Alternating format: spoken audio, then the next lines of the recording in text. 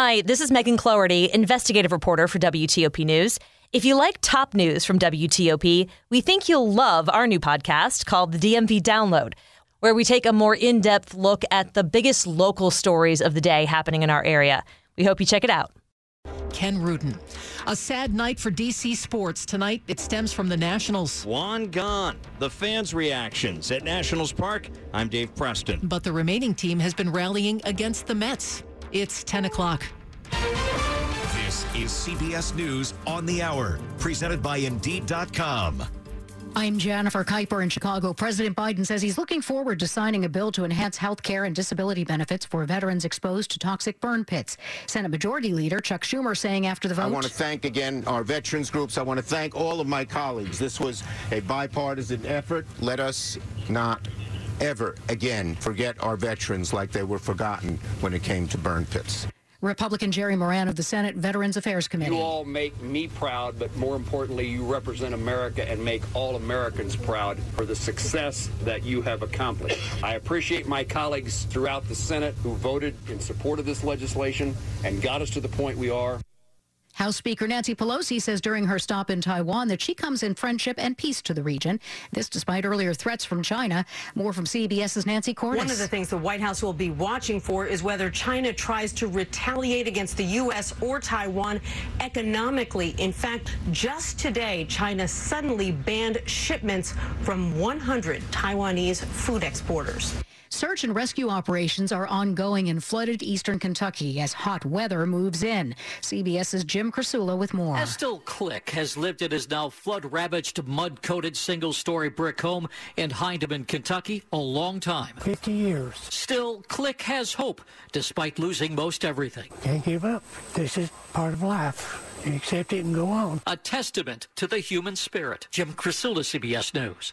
Parents of a Sandy Hook student who died in the 2012 school shooting testified today in a defamation lawsuit against InfoWars founder Alex Jones.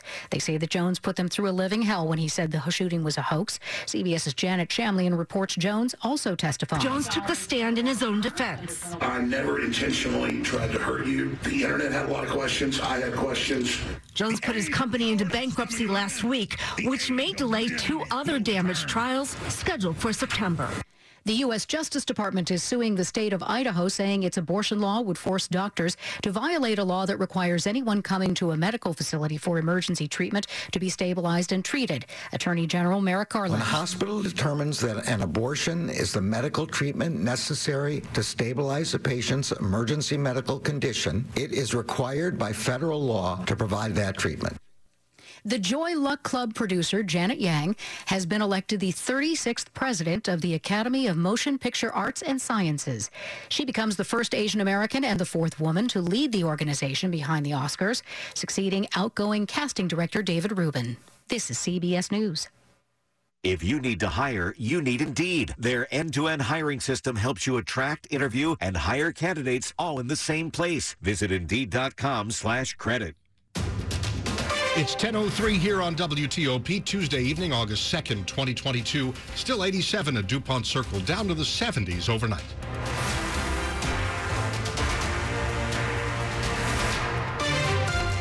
Good evening, I'm Dimitri Sotis. And I'm Luke Lukert. The top local stories we're following this hour. Nationals fans have had a crash course in the 6 stages of grief this summer with the trading of 2-time All-Star Juan Soto. After everything reported over the last few weeks, Nationals fans couldn't deny the Juan Soto trade was going to happen.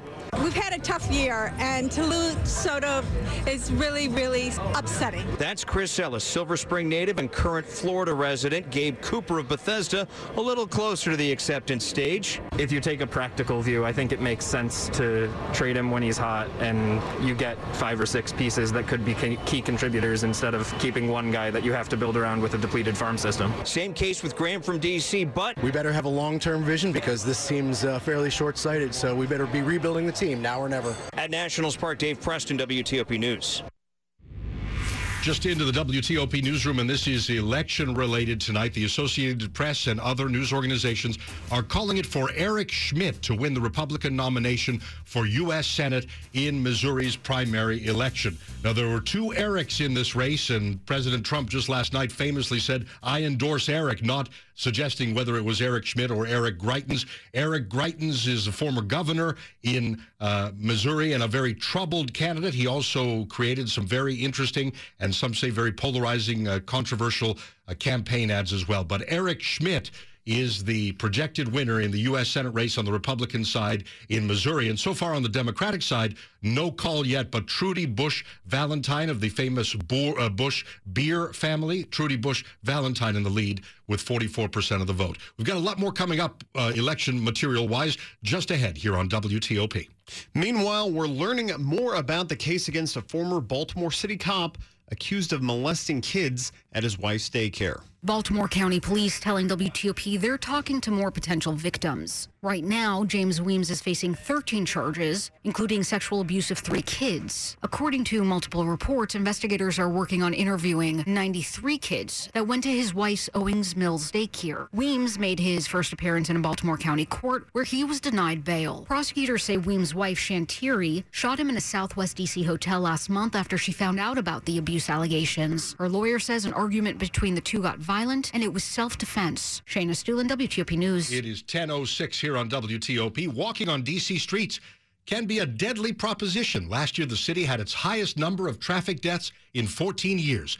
New research finds many D.C. drivers are not slowing down when they're supposed to, especially in school zones. 20% of drivers in D.C. travel at least 10 miles an hour above the 15-mile-per-hour speed limit in school zones. That's what a new study from the traffic analytics firm INRIX is showing. It found that D.C. drivers often ignore signs telling them to slow down around schools, and that speed and crash rates in school zones are similar to what they are along other roadways in the district. The study found that crashes were generally less severe near schools, and that could be because overall speeds in those areas tend to be lower when compared with major corridors where speed limits are higher.